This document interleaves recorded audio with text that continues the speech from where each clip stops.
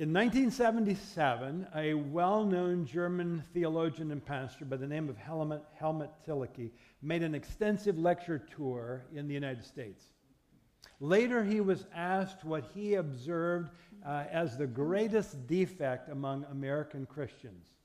He replied, "They have an inadequate view of suffering."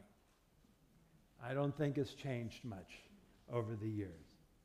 When the Apostle Peter wrote this first letter contained in the New Testament, he wrote to a suffering people in Asia Minor.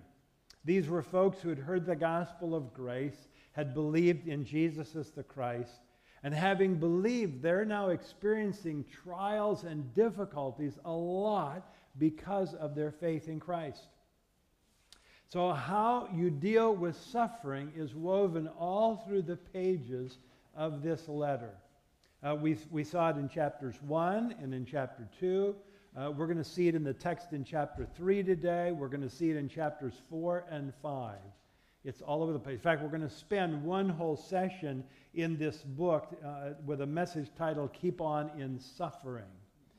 Suffice it to say, this is foremost in Peter's mind as he writes. Now, he's encouraged and exhorted these believers we've seen in the first couple chapters to keep on in hope, to keep on in holiness, to keep on in godly conduct, and then last week to keep on in submission. And to these, he's going to add today, keep on in good conscience. It's an appeal to the way in which we explain the hope that's within us. And then he appeals again in verse 21 of our text to a good conscience through the resurrection of Christ. And we'll take a look at that. But this appeal for good conscience is set in the context of a confusing, often misunderstood and misapplied passage that includes Jesus going somewhere to proclaim to the spirits in prison. And also a reference to baptism that saves. Wow, what potential landmines and quicksand we have in this passage. But I'm going to try to deal with it the best I can with the most clarity I can provide. But before we do that, let's back up at the beginning of the passage. Peter, remember, has just finished describing and dealing with 3 life situations which these believers found themselves, all living under an oppressive and brutal governing authority. And then he talked about slaves becoming believers and then living under the authority of an earthly master. And then he addressed converted wives who are living with unbelieving husbands who oppose their efforts to try to convert them.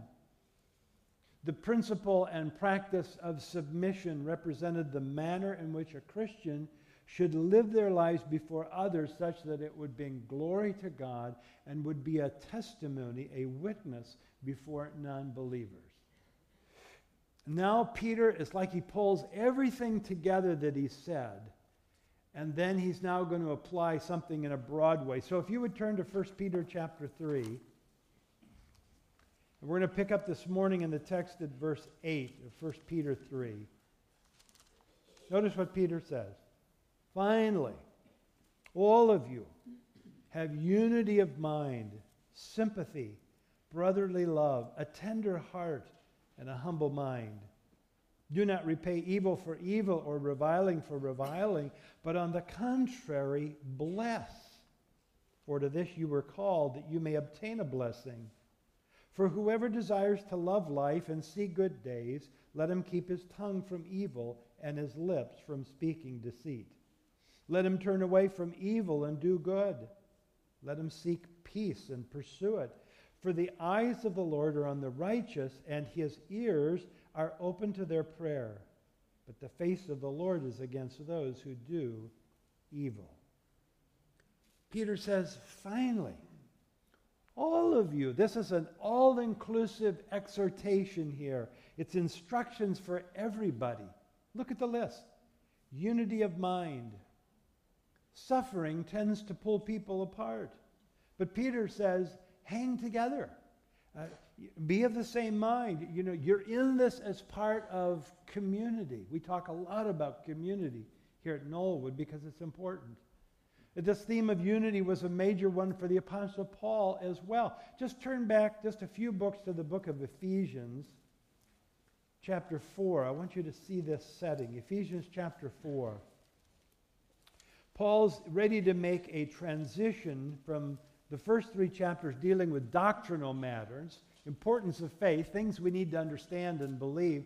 Now he's going to apply it all in chapters 4 to 6. This is the so what of all that he's just said. But he opens with this, verse 1 of chapter 4. I, therefore, a prisoner for the Lord, urge you to walk in a manner worthy of the calling to which you were called, with all humility and gentleness, with patience, bearing with one another in love, eager, another good word that's used is being diligent, to maintain the unity of the Spirit in the bond of peace. There is one body and one Spirit, just as you were called to the one hope that belongs to your call. One Lord, one faith, one baptism, one God and Father of all, who's over all and through all and in all. Unity, really important thing. Second, he talks about sympathy. We should care for those who are experiencing difficulties in life, especially in suffering for one's faith. And so we need to be mindful of and prayerful of and supportive of brothers and sisters who are being persecuted for their faith. I think it also includes caring for the weaker brother or sister in faith. Paul deals with that in Romans 14 when he says the stronger brother or sister needs to go out of their way to be sympathetic to and concerned about the ones that are weaker in faith. And then Peter says brotherly love. This is interesting. Peter's already talked about loving one another with an agape love, God's love, but now it's like he comes back and says, but I want you to be sure that you have brotherly and sisterly affection for others as well. And then he says a tender heart. Suffering has a way of hardening one's heart, especially towards one's enemies, but also towards one's friends who wish to help. And so there's the need for believers to develop thick skin while maintaining a tender heart, particularly during hard times. And then Peter says we need to have a humble mind. Paul writes about this as well. Look at this from Philippians. He says, if there's any encouragement in Christ, and the if that he uses in the Greek text means since, if there's any encouragement in Christ, and there is, any comfort from love, and there is, any participation in the Spirit, any affection and sympathy, complete my mind by joy by being of the same mind, having the same love, being in full accord and of one mind. Do nothing from selfish ambition or conceit, but in humility count others more significant than yourselves. Let each of you look not to his own interests only, but also to the interests of others. Have this mind among yourselves, which was yours in Christ Jesus. And then he adds finally, bless others. In the same way, to the same degree that you bless, you will be blessed. So bless. Don't repay evil for evil. Don't revile as you've been reviled. Yeah, I think Peter seems to be reminding his readers of the words the Lord himself spoke, recorded in the Sermon on the Mount when he said, blessed are you when others revile you and persecute you and utter all kinds of evil against you falsely on my account. Rejoice and be glad, for your reward is great in heaven, for so they persecuted the prophets who were before you. And then Peter adds this wonderful quote from Psalm 34 to underscore his point. David penned those words in the text, verses 10 through 12, during a time when he was under great duress. He is actually in a time where he's forced to hide from King Saul, who was wanting to take his life, even though David had already been anointed by Samuel to be Saul's successor. But David entrusted himself to the care of God, and that's what he was talking about there. Well, Peter returns to an earlier emphasis that we've seen. Do good, he says, even if you suffer for it. Would you go back to the text again, 1 Peter 3? Start at verse 13. Now, who is there to harm you if you are zealous for what is good? But even if you should suffer for righteousness' sake, you will be blessed. Have no fear of them, nor be troubled. But in your hearts honor Christ the Lord as holy, always being prepared to make a defense to anyone who asks you for a reason for the hope that is in you. Yet do it with gentleness and respect, having a good conscience, so that when you are slandered, those who revile your good behavior in Christ may be put to shame. For it is better to suffer for doing good, if that should be God's will, than for doing evil. Peter gives two exhortations. One's negative, the other's positive. First of all, he says, don't fear. Even if you're being troubled, even persecuted because of Jesus, do not fear those who would treat you in this way. Jesus himself told his disciples, do not fear those who kill the body but cannot kill the soul. Rather fear him who can destroy both the body and the soul in hell. Don't be afraid, but he says, honor Christ. Literally, he says, sanctify Christ. That is, set him apart, set him aside in your hearts as he himself is set apart. So honor him as Lord.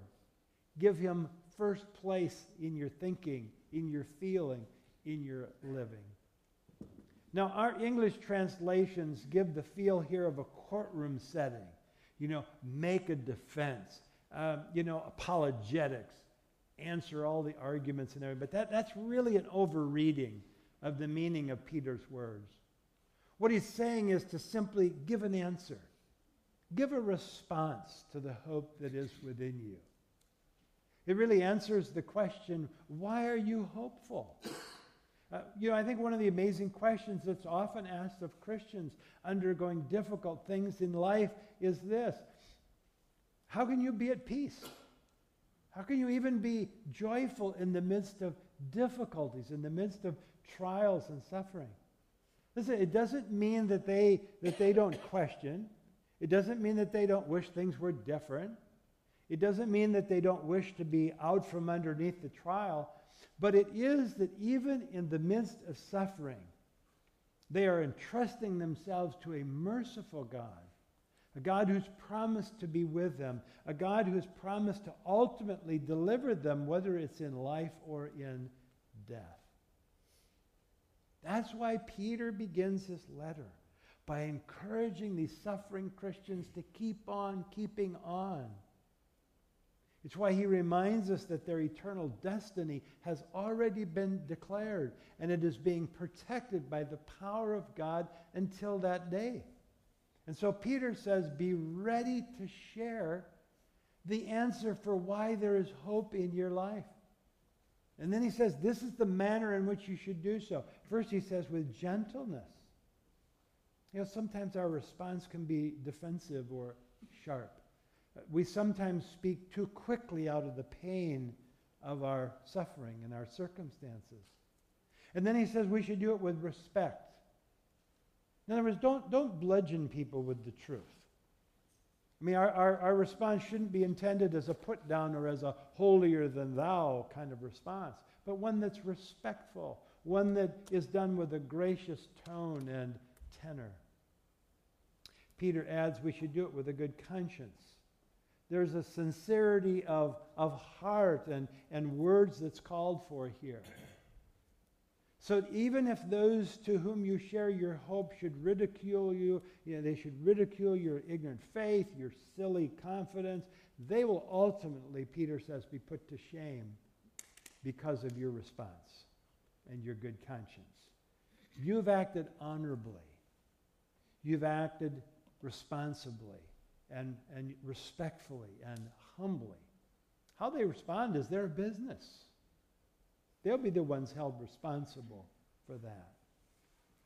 Peter reminds them that should God permit a Christian to suffer for his sake while doing good, that's still better than doing evil.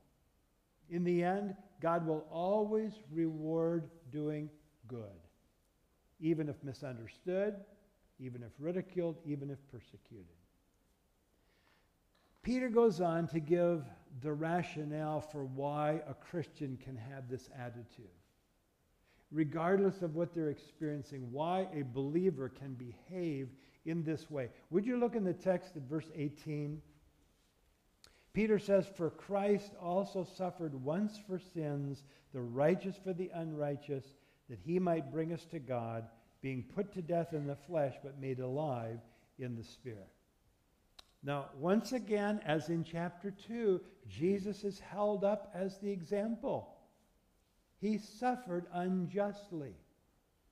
Listen, was there any justice in the suffering that Jesus endured? Here's the key. There was a greater good to come from the suffering that would result from what he went through.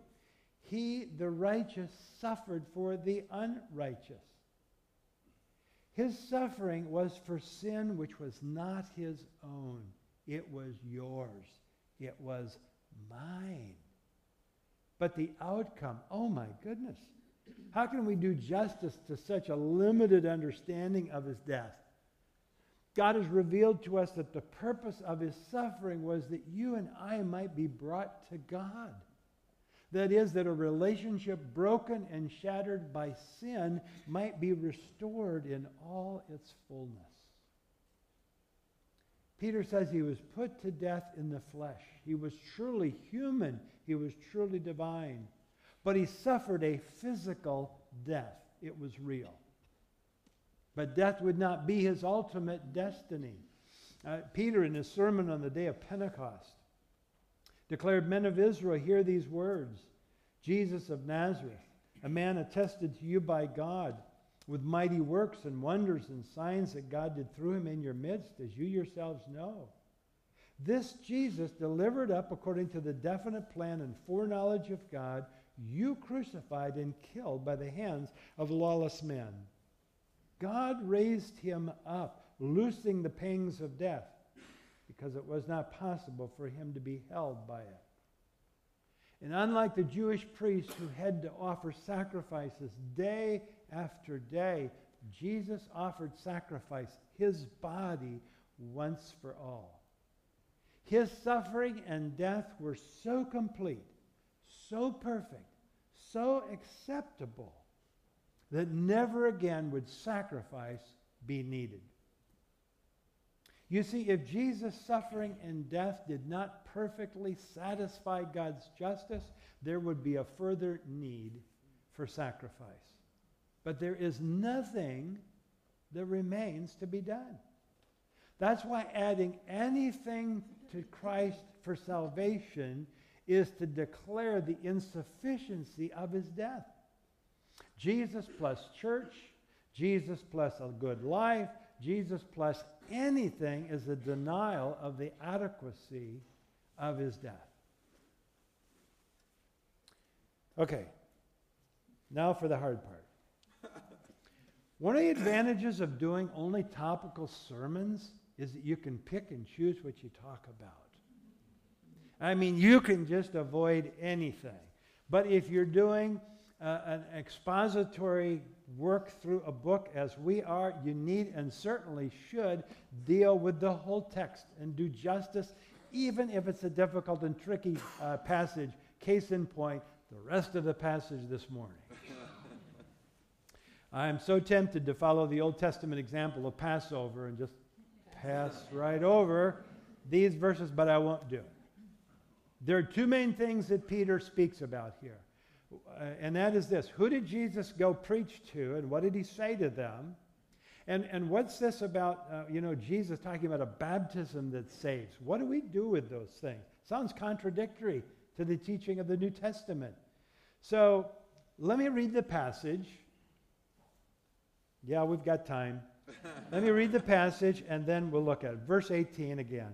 For Christ also suffered once for sins, the righteous for the unrighteous, that he might bring us to God, being put to death in the flesh, but made alive in the Spirit, in which he went and proclaimed to the spirits in prison, because they formerly did not obey, when God's patience waited in the days of Noah, while the ark was being prepared, in which a few, that is, 8 persons, were brought safely through water. Baptism, which corresponds to this, now saves you, not as a removal of dirt from the body, but as an appeal to God for a good conscience through the resurrection of Jesus Christ, who's gone into heaven and is at the right hand of God with angels, authorities, and powers having been subjected to him. As they say in Norway, ufta. The 16th century theologian, reformer Martin Luther wrote this about these verses. A wonderful text is this, and a more obscure passage perhaps than any other in the Testament, so that I do not know for a certainty just what Peter means. I cannot understand, and I cannot explain it, and there's been no one who's explained it. Whether you're here this morning. Before we dive in, let me say a few things about difficult passages, because there are some in your Bible. Have you noticed that? First, we don't have to feel pressured to explain everything in the Bible. This is where we have a dose of humility, because we are dealing with finite minds with the infinite. And there are some things that we just aren't going to fully understand. And you know what? That's okay. That's okay. Take a deep breath. Second, these passages should never become a proof text for some new or suspect doctrine. See, that's the problem. People go to these obscure passages, and then they pull it out, and then they just go hog wild and create some amazing thing. Any truth for an established doctrine is going to be found in various repeated passages in the Bible, where Scripture interprets Scripture, and we can understand it better that way. Finally, we shouldn't be overly dogmatic on an obscure passage of Scripture, particularly when you have differing biblical scholars who cannot agree on one interpretation. So I think it calls for us to come to these passages with a heavy dose of humility.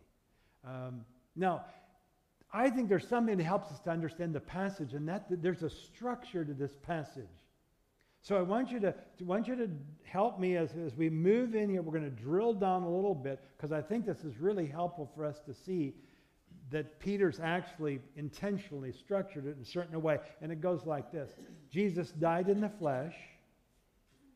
Jesus was made alive in spirit. And Jesus has gone to heaven. That's the passage. That's the heart of it right there. It's death, resurrection, glorification.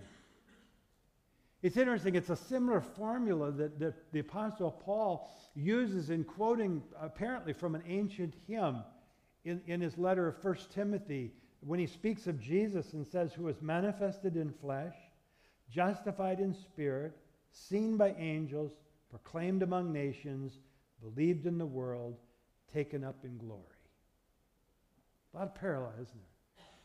This whole paragraph, I believe, is about Jesus and as an example who suffered while doing no wrong. It began with his submission to suffering according to his Father's will, and it ends with his glorification and everything being subject to him. What a reversal of outcome. It's Paul's point when he wrote to the Philippians, I think, and speaking of Jesus, says, in being found in human form, he humbled himself by becoming obedient to the point of death, even death on a cross. Therefore, God has highly exalted him and bestowed on him the name that is above every name, so that at the name of Jesus every knee should bow in heaven and on earth and under the earth, and every tongue confess that Jesus Christ is Lord, to the glory of the Father. This is the message of encouragement to these suffering Christians. It's an encouragement of hope that even though they may be suffering now, what awaits them is glory. And regardless of the struggle to understand these in-between verses, we surely must see that Peter's emphasis is on Jesus, from suffering to glory. And his example should comfort the suffering believer. Now, let's look at the difficult things Peter says. I have an idea why he includes these, but let me come back to that in a moment. Some people think Jesus went to hell after he was put into the grave. That's probably where the statement comes in the Apostles' Creed, he descended into hell. They say that he went there to preach the gospel to those who died at the time of Noah. It was to give them a second chance at salvation. This is also the passage, as a friend of mine had said, was quoted as the reason for purgatory, is what's going on here. Let's see what the text gives us. Let's begin with when and how. Now, many English translations, maybe the one you're reading this morning, reads this: Jesus was put to death in the flesh, but made alive by the Spirit with a capital S. However, the Greek text of the New Testament does not indicate this to be the Holy Spirit, but rather human spirit, small s. And that makes sense because what Peter's doing is he's setting up a contrast between flesh and spirit. It doesn't make a lot of sense the way he writes for it to be flesh and Holy Spirit. So it's flesh and spirit. He put to death in flesh, made alive in spirit. Though Jesus in his earthly body died, he was raised a spiritual body. Look what Paul writes in the 1 Corinthians, talking about the nature of resurrection. He says it is sown a natural body, it is raised a spiritual body. If there's a natural body, there's also a spiritual body. So if his proclamation to spirits in prison took place in his spiritual body, his resurrection body, then it could only have occurred after he was raised from the dead. When? We don't know. We're not told. We'd have to assume something there. But he preached to these spirits in his resurrection body. So who were these spirits and what did Jesus say to them? Well, here's what I think from my study. I believe that they were fallen angels being kept in what is called in the New Testament Tartarus. Would you just turn over to the next letter, which is Peter's second letter, in 2 Peter chapter 2, and notice what he says. Verse 4, "For if God did not spare angels when they sinned, but cast them into hell," and if you might have a note saying the Greek word there is Tartarus, "and committed them to chains of gloomy darkness to be kept until the judgment." And then he just goes on there and talks about that. I think these are the same spirits or fallen angels that are referred to in the little letter of Jude in your New Testament, right before Revelation. Look at this. Jude says, "The angels who did not stay within their own position of authority, but left their proper dwelling, he's kept in eternal chains under gloomy darkness until the judgment of the great day. Just as Sodom and Gomorrah and the surrounding cities, which likewise indulged in sexual immorality and pursued a natural desire, serve as an example by undergoing a punishment of eternal fire." So track with me. Genesis 6 talks about some angels. The only thing we could imagine would be fallen angels who sought to cohabit, to marry humans. Why did they do that? I believe they did that to try to circumvent, to derail God's intent of ultimately through a human line bringing about a Messiah. How would they do it? They would pollute the human race. And these are the angels, these are the people, the fallen angels to whom Jesus goes to preach in his resurrection body. So what does he say to them? There are two words in the Greek language of the New Testament that you might translate preach. One is used to mean to preach the gospel, the message of Christ, the message of salvation. The other one simply means to proclaim. That's the word that Peter uses. He never uses the word to preach the gospel. There is no second chance at salvation taught in the New Testament. So what does Jesus proclaim to these angels? I think it's a proclamation of his victory over death and the grave. That those who sought to subvert the plan of God failed utterly. Now, the example of Jesus and why he's putting it here is meant for suffering Christians to teach us how we ought to live, how we ought to respond to others, how we should be willing to suffer for Christ should God allow that. Christ, the sinless one, suffered unjustly, and yet he rose to victory. That will be our destiny when Jesus returns. Got that clarified, right? Good. In our dialogue time, we can talk some more, but let me just say a few words about the rest of this passage. Baptism. What's going on there? I'm really not sure why Peter included these verses. You know, it must have made sense to his readers when they got it, but it's difficult for me to see the relevance to the passage. The only thing that makes sense to me is connecting the ark and flood waters with death and resurrection. And Peter's appeal to a good conscience is tied to Jesus' resurrection. Now, we know from all the teaching of the New Testament that water baptism is the symbol of identification of the believer with Jesus' death, burial, resurrection. Here's a chart that I ran across, and maybe this is helpful. And so, the symbol is water. It saved Noah in the flood. Noah and his family are saved. They're saved by being in the ark. Baptism, then he pulls up, is saves you, not removal of dirt.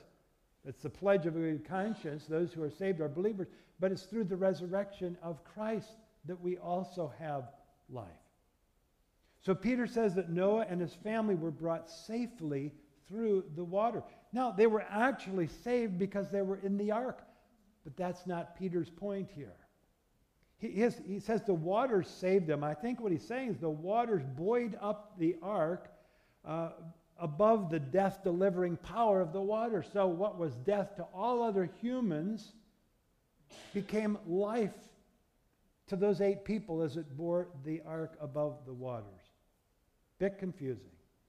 Remember, don't try to make a major doctrinal position here from this obscure, difficult, head-scratching passage. Putting all that in your minds, I apologize. Let me tell you what you need to walk away from here with. It's this. Just as Jesus suffered and was made alive and is now in glory, believers who are identified with Jesus' sufferings will also be raised to new life and taken to glory in the end. I think that's what we walk away from this passage with. And knowing that it leads me to the same conclusion that I left you with last week, 3 things that are the keys to living the Christian life in the midst of difficulties and suffering. Number 1, trust God. He's worthy of trust. Keep trusting Him. 2, do what is right. Keep doing the right thing, regardless of what's going on in your life. And 3rd, keep on keeping on. Hang in there. Hang in there. Let's pray. Lord, thank you so much for our Savior Jesus, who died for us, who was made alive in spirit, and who was raised to glory. And that same hope is ours, the same promise is ours, that we, even in the midst of difficult times, can have the hope of what you've given to us, an inheritance reserved in heaven, protected by the power of God. Would you encourage us through all those things, Father, that we might continue to trust you even in hard times. For Jesus' sake and in his name I pray. Amen.